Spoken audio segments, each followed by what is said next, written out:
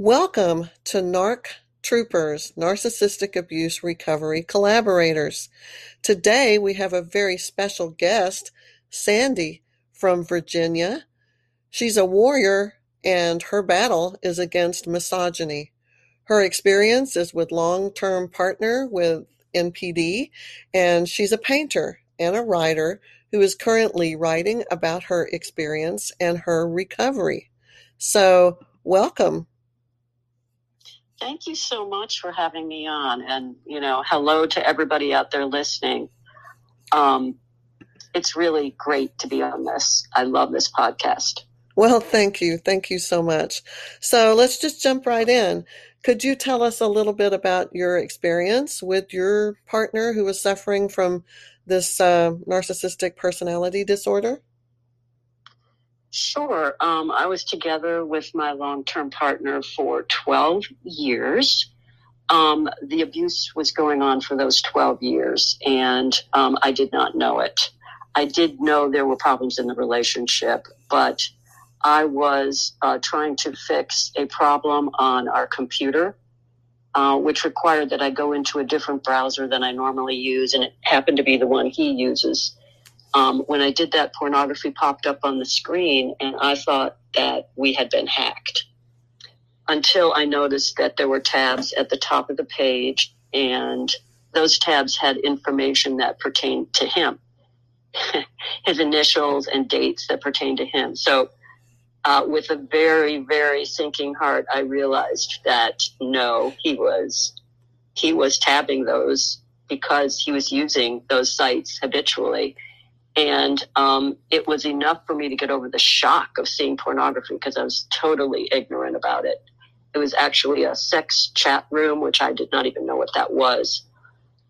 So it was really, really awful. And of course, I felt it through my whole body, and it was a very, very difficult situation. Right. I know when I talk to people about their response following these traumatic, abusive relationships with personality disordered people, they all share physiological, biochemical, emotional, for lack of better words, breakdown, where because it's a collapse of your reality in essence. So, you felt all of this? I became. Well, what happened was over the 4 months of discovery of more, he was not just pornography and sex chat rooms. It was also visiting strip clubs and using prostitutes.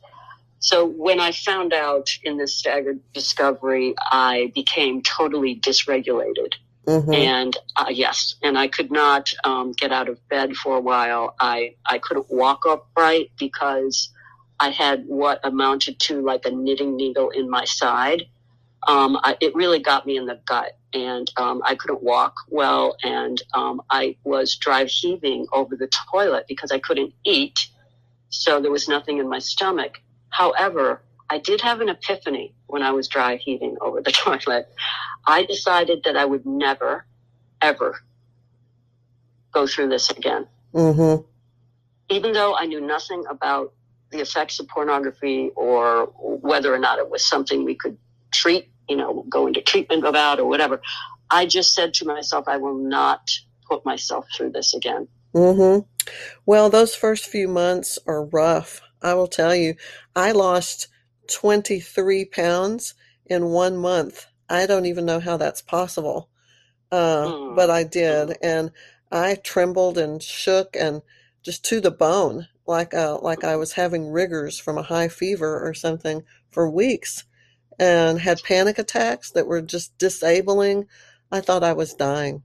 So yeah, this is not like breaking up with someone. No, it is not. This is betrayal, trauma, and it's post-traumatic stress. Absolutely it is. And I think that the more we get that message out there, that this is not your regular breakup, this is something entirely different, then people can stop wondering, like, what is wrong with me? What is happening? Because I didn't understand what was happening to me.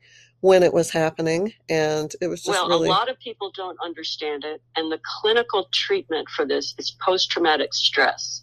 And it becomes very confused when you go to a couples therapist for this, rather than get treatment from somebody qualified to understand what happens when you've been through something this traumatic.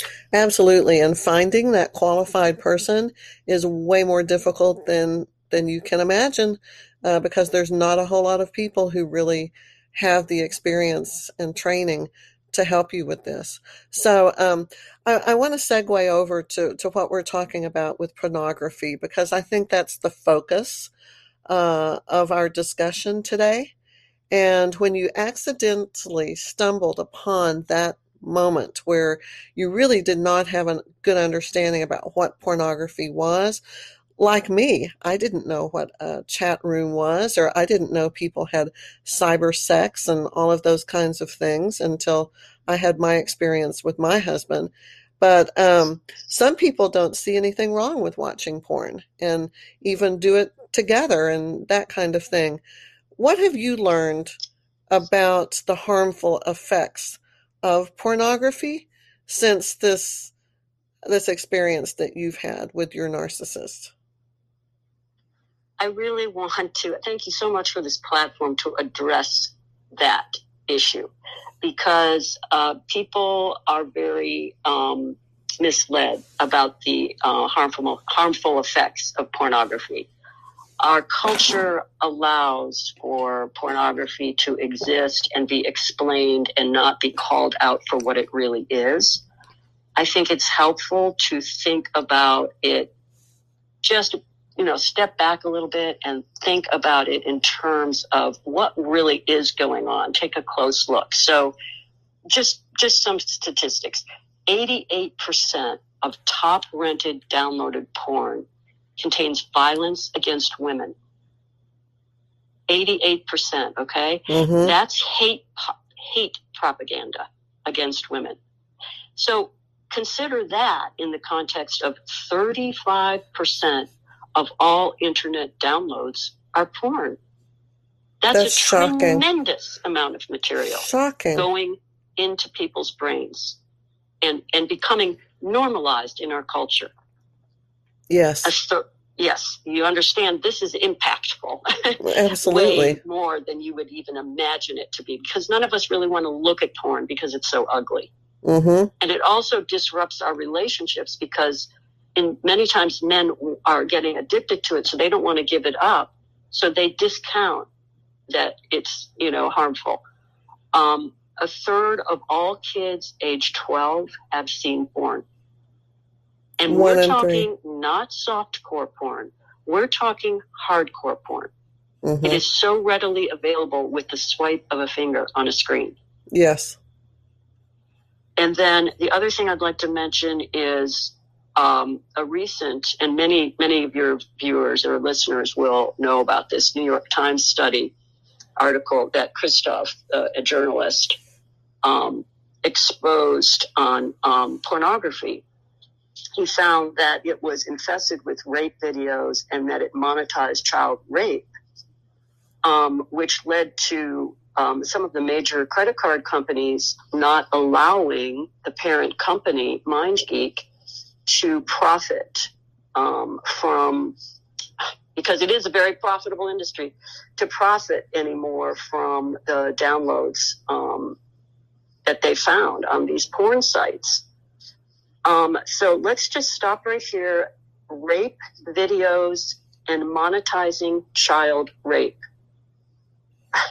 Do we have a conscience as a society? This should not be allowed. People like to think that that industry, is regulating what's going on there. It's laughable, the number of people they have checking. And that's why so many of these horrible things are allowed on. Mm-hmm. They just do not have employed people to stop it. And it's profitable. And the children have no advocates who are drawn into this. Right. And that's partly why I'm on this, because I'm not advocating just for children. I'm advocating for women, and I'm advocating to look at our culture which is really off kilter and really damaging to people, especially women. Mm-hmm. I have pinpointed pornography as being one of the main contributing factors that sort of shaped my husband into a porn addict and fed into the whole creation of his narcissistic personality disorder.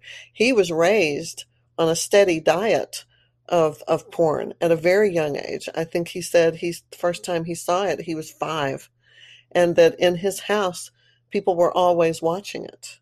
The people that would come, it was just very normalized, as you said.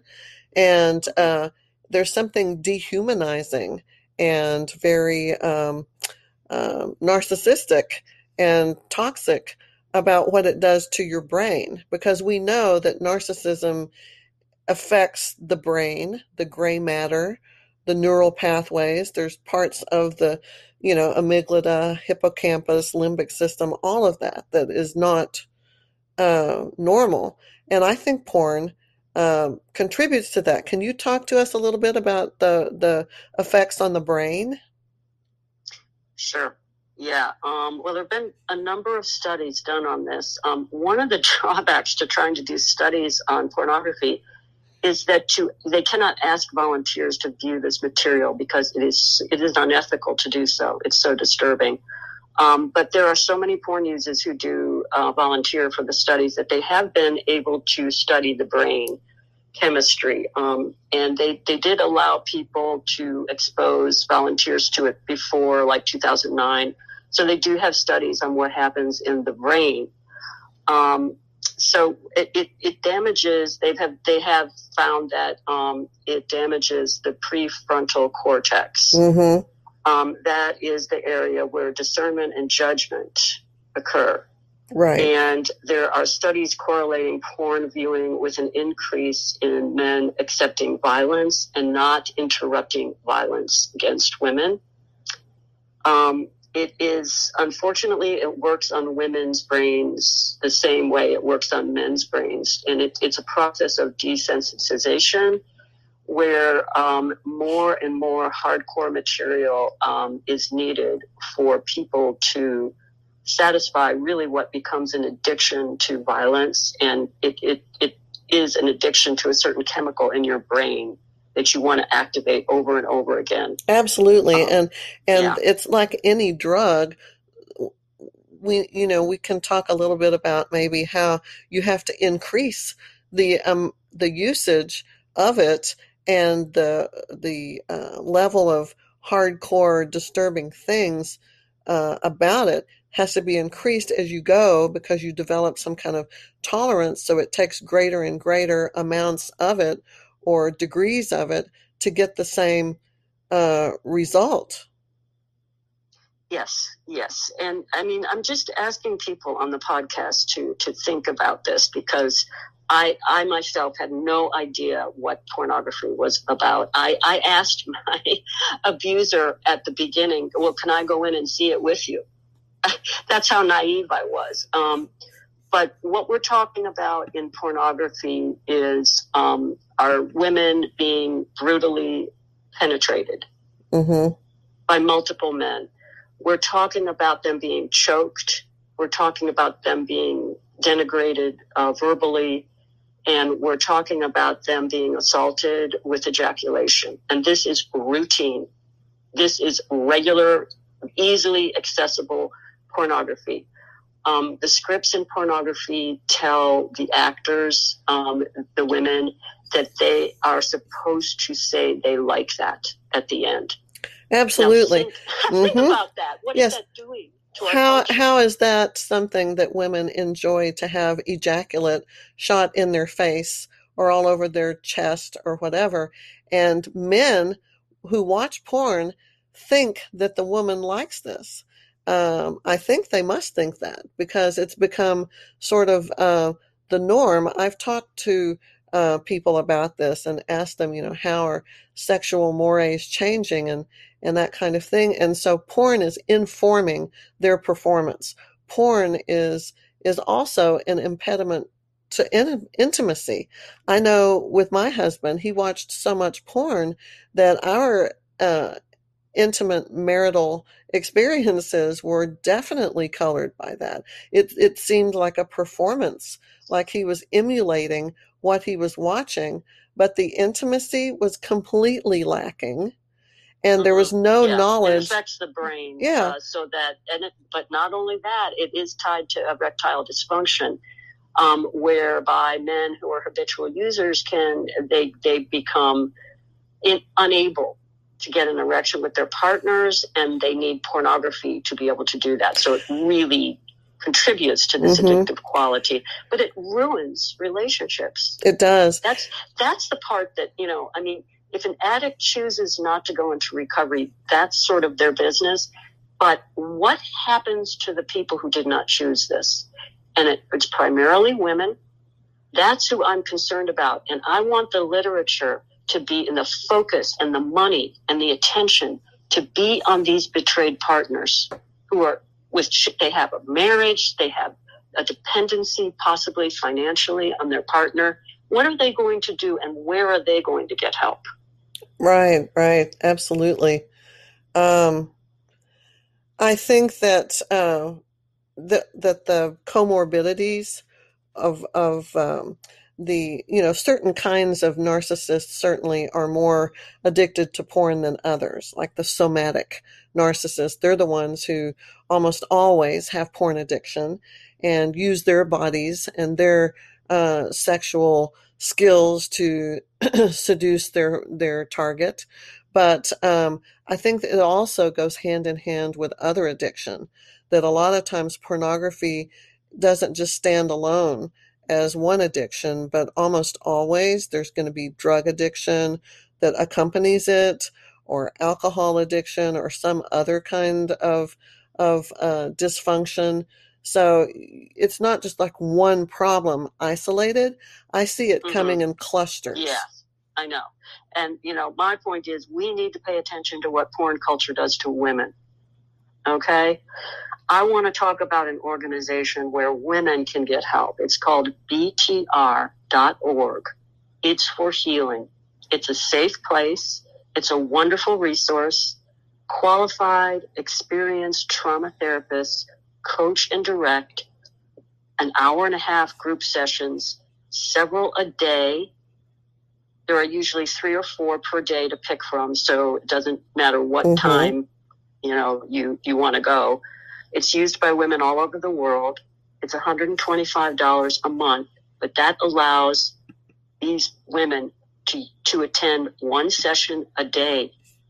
If you need therapy once a day, cheaply, and you want a qualified therapist to be directing this, and you want to hear other women's stories, but also have them hear your story, which is so powerful.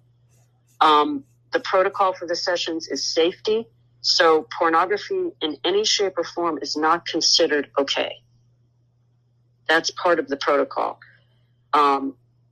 I personally go all the time, and I find that healing happens, and I watch people grow over the course of the months. You can get expert advice on how to prepare for divorce. There's a divorce specialist.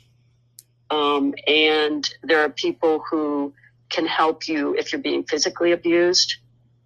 And pornography is discussed a lot also.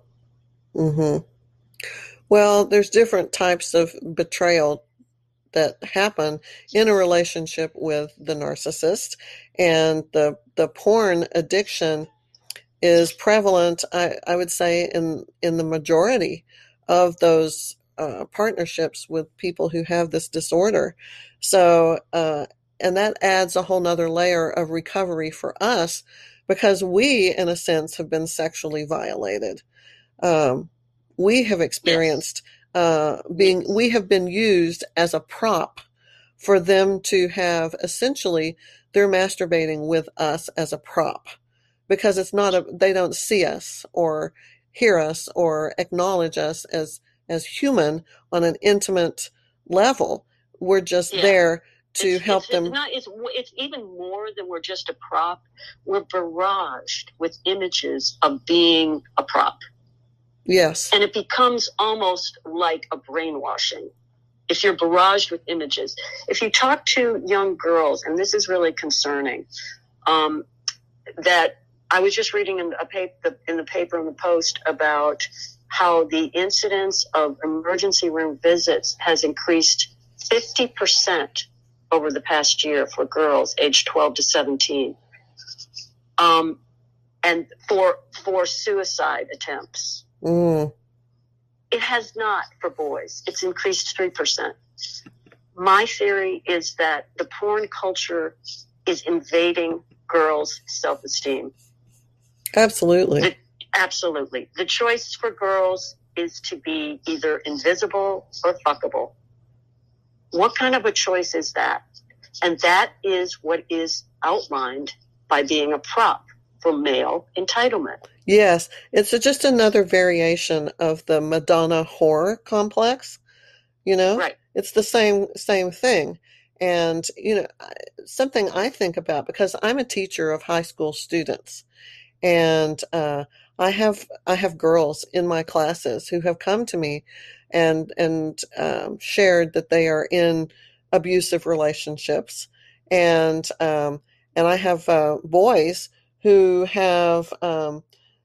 I think I told you how some of my students had accidentally texted me. We're on a text thread because of virtual learning and distance learning, and they accidentally sent me a clip of some porn, and they were so embarrassed and so apologetic afterwards. But it was just a reminder of um, how it's commonplace. There's nothing weirdly like, oh, this is an unusual thing. It's pretty much just And we the need to talk norm. to girls. Mm-hmm. We need to talk to girls about it. The boys are supporting each other in this. Yes. And that is a terrible issue, and it's a separate issue. But my concern is with the misogyny involved in this. Yes. And girls, if as adults we don't speak up and out against this, and I mean not just once, I mean repeatedly, to kids, to girls, to boys and girls alike, but especially to girls. Girls will want attention from boys. It's absolutely normal. But in order to get that attention, they are submitting to these terrible, terrible requests to be taken pictures of naked, to be uploaded without their permission. Right, the sexting thing, that's been normalized. Sexting. There's kids who are, it just makes me want to cry. How You know, young they are. Yeah, when they're getting sexted. 25 years ago, I remember an incident with a cheerleader at my school who had sent pictures. I don't know how she sent them, but somehow they ended up getting distributed. They were topless, of her breasts. And that was such a huge scandal at that time, 20 something years ago. Today, I think it's just regular commerce between young people, between teenagers, that's an acceptable thing to do, is to sext each other and to send dick pics and booby pictures or whatever has been normalized to the point where there's nothing scandalous about that anymore. I know. And this is why I think this suicide ideation is increasing, because we are not looking at the whole people. We're not looking at the whole person. People are beautiful, and they're seeing themselves as an object, a body part. Mm-hmm. The surgeries that are going on for people to change their bodies is so sad to me. That is the worst kind of self-mutilation. Surgeries are very, very difficult thing to recover from. You don't want to be doing that. Once you do that to your body knows that you are the enemy. Yeah. And then you can't stand up for yourself. Well, it affects your to stand up for this. It affects your relationships pretty much with everyone when you do that. The way that you relate to other people, because it's a type of you're playing along with the objectification of women, saying that you are an object and that no one's going to love you unless you look like this, and you're never going to have a happiness or a partner happily ever after unless you look like this, and unless you perform these sexual, uh, you know, things that you see people do on porn, then nobody's going to think that you're attractive or desirable. There's just all the messages coming out are very warped. I have to make a shout out to a lot of young people who are challenging these assumptions about their gender. I just think, they're seeing themselves as a whole person and not fitting into the gender pathology. Mm-hmm. I applaud them for that. They need to be able to be speaking out about who they really are, how they want to look. And we need as a culture to stop thinking so much about how people look. It is so superficial. It drives me crazy. Mm-hmm. What about the kind of person you are? What about core values? Right. Those are so important, and there's so much gratification involved with those. Our relationships will be so much deeper if we can dig into that with kids. Kids are fascinating people, and women are fascinating people. Well, we're looking at a multi-generational thing now. I mean, it's kind of hard for us to think that the kids are going to have the right messages sent to them when parents are spending as many hours watching porn as the child. And so, yeah. So it's a major public health problem. Mm-hmm.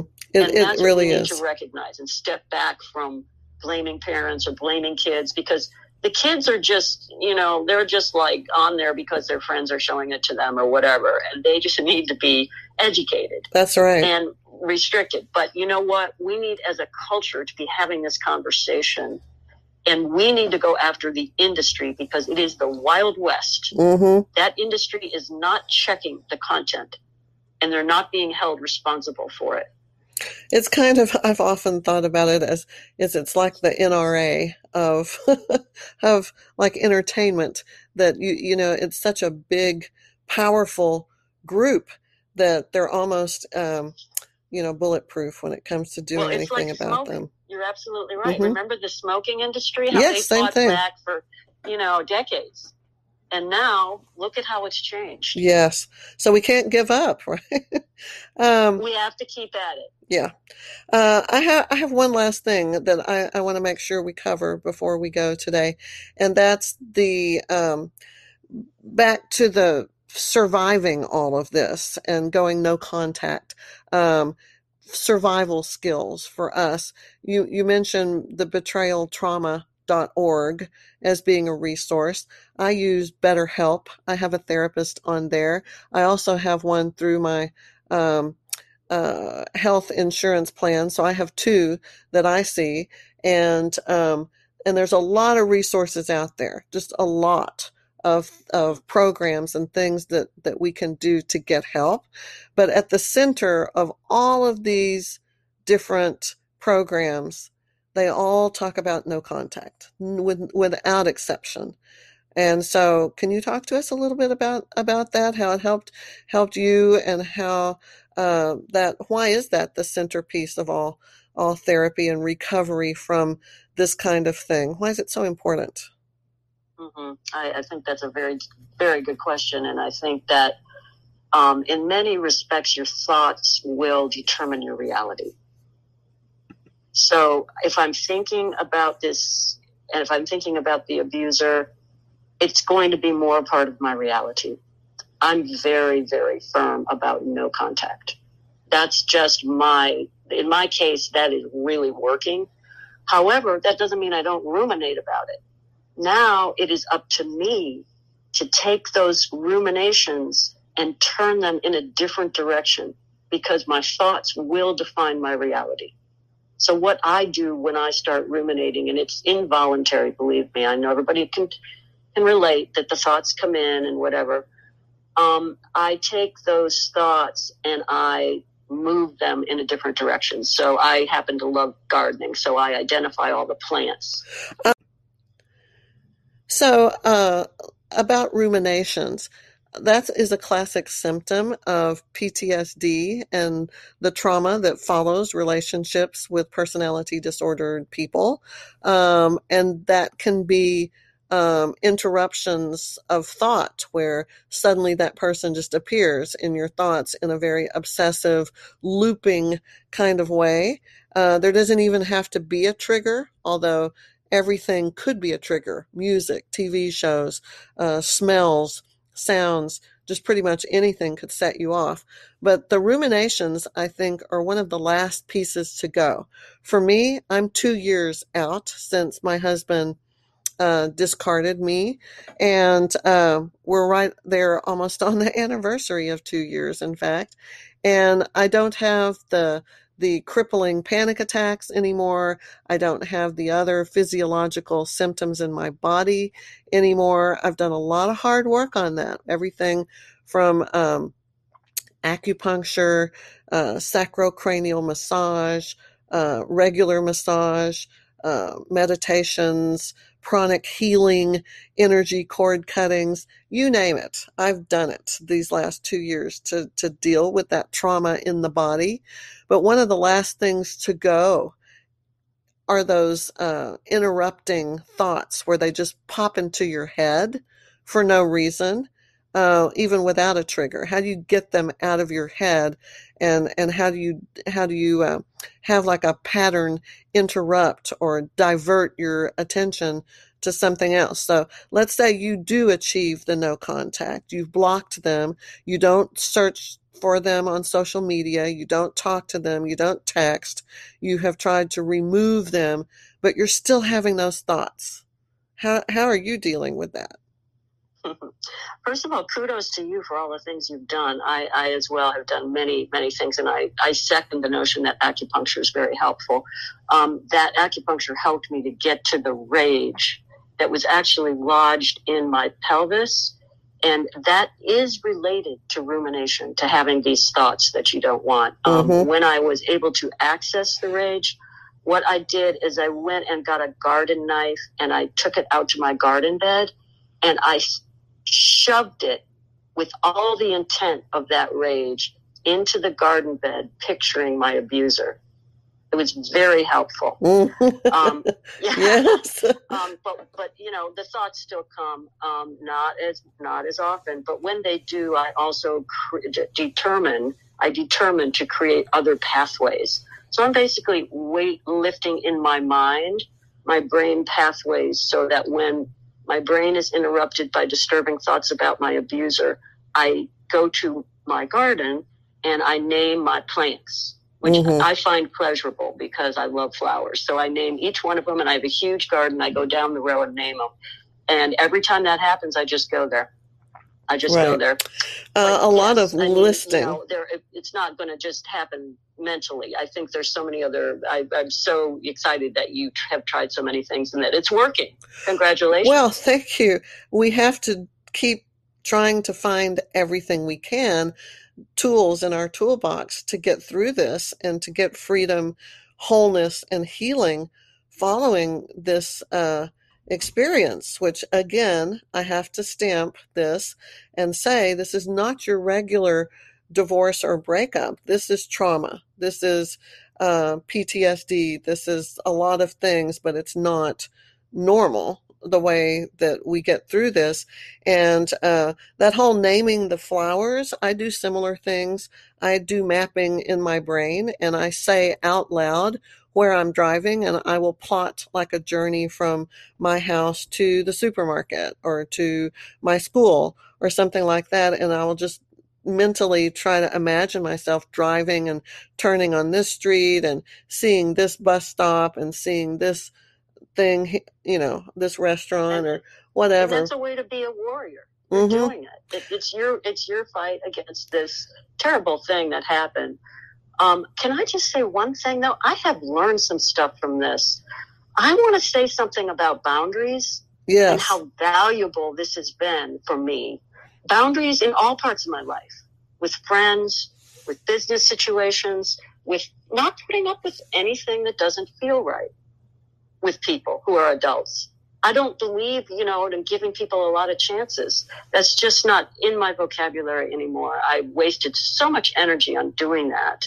I just feel like it's been great to learn that. And the other thing is not living with resentment as a result of no contact. I had daily resentment against my abuser because he was not putting energy into the relationship in a way that was loving. He was actually quite detached. And I had resentment about that. Guess what? I don't have to live with that anymore. It's great. Right, because you can be bitter or you can be better. I've heard that before, and I'm both. I'm a little bitter too. It's hard not to be. We're jaded. The innocence is gone, and I really think that that's true. The veil has been lifted from our eyes, and we see now what we were dealing with all those years we were with these people. And we see also how it is for others and what things are wrong around us that contribute to all of this. And so it is an awareness now that we have, and it is a loss of innocence, but we are wiser and we are stronger. And we may do relationships differently next time. Absolutely. And we do have those healthier boundaries. Into a rut where we just give to this one person, because, life is open with many wonderful people. And if we put our energies, even if we're still living with the abuser, if we put our energies into deepening some relationships with good friends, the world will start to open up for us. I think so. We need a tribe, hopefully, of people who understand what we've been through. And maybe they've gone through it themselves. I know that I didn't have any friends when I was discarded 2 years ago. I worked all the time, and when I wasn't at work, I was with him. He was a full-time job. There was hypervigilance. I had to constantly watch him. Where is he? What is he doing? Is he getting in trouble? Is he doing something crazy? Is he doing something impulsive? I need to do this. I need to do, I mean, he was a full-time job. And and relationships should not be that much work. No. It really shouldn't be very much work at all if you're treating each other right. That's true. And but the couple of friends that I do have now are people that I met in recovery groups and support groups who are going through the same thing, not just divorce care and divorce groups but one specifically narcissistic abuse recovery groups is where I found them, because they understand things and have experienced things like myself and like you, that your regular person with a regular divorce has no idea what we're talking about. Yeah. And may I also give a shout out to Meetup, where you don't talk about this with people. You just go out and have fun and play badminton and frisbee. Yes. That's right. It's fun. Yeah, you do that. And you can also find on Meetup the narcissistic abuse recovery groups. They're there. And there's so many online platforms that are there for support. I read Quora. Quora has some really good writers that can really give you clarity on what you're dealing with. And I like Melanie Tanya Evans, her Thriver program, and Kim Saeed, her Breakup Boot Camp, and the list is endless. There's so much, so many resources for this. It's just that in mainstream traditional mental health supports, it's lacking. You have to go online to search for what you need when you figure out what has happened to you, because your traditional mental health people, I think I'm here in Austin, Texas, and I searched specifically for people who could help me with narcissistic abuse. And I think in a city area with 1 million people, and that it's just exploding and growing so fast, with over 1 million people, I believe there were 4 providers. No, that's sad. And the waiting list to get into any of those 4 was months. And so that's a problem that I want to point to, that needs to be, there needs to be more awareness and more help for victims of this.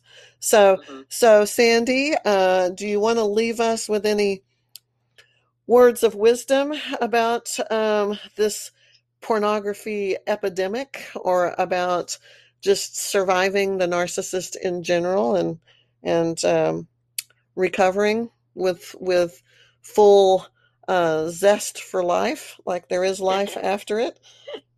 I have a lot of zest for life. I did leave out, talking about the spiritual element of recovery. It's so important. And that's the part of us that knows what is right and what is wrong. And it also is an endless source for us of beauty and, change. And I think developing ourselves spiritually, whether we're with the abuser or not, is possible, and it is a wonderful thing to do. Absolutely. I feel that, I am closer to divinity now than I have ever been in my life, because sometimes when you are brought to your knees, you can't do anything but look up. Right? It's a rude awakening. Yes. It is. It is. So, you use what you can to be able to get back on your feet, and that is definitely a source of strength for sure. So, anyway, thank you so much for being here today and talking about this. I feel like there's so much still left to be said about this. We may have to come back and do a part 2 at some point here in the future, but I just really appreciate everything you've said today. I hope people hear this and share this.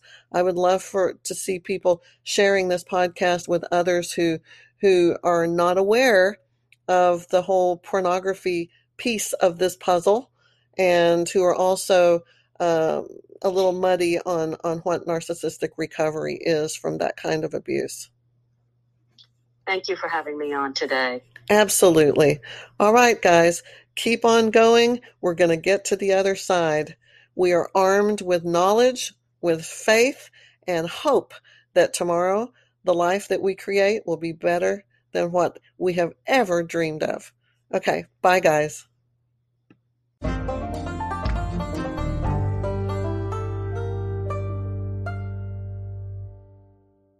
Mom deserves the best, and there's no better place to shop for Mother's Day than Whole Foods Market. They're your destination for unbeatable savings, from premium gifts to show-stopping flowers and irresistible desserts. Start by saving 33% with Prime on all body care and candles. Then get a 15-stem bunch of tulips for just $9.99 each with Prime. Round out Mom's menu with festive rosé, irresistible berry chantilly cake, and more special treats. Come celebrate Mother's Day at Whole Foods Market.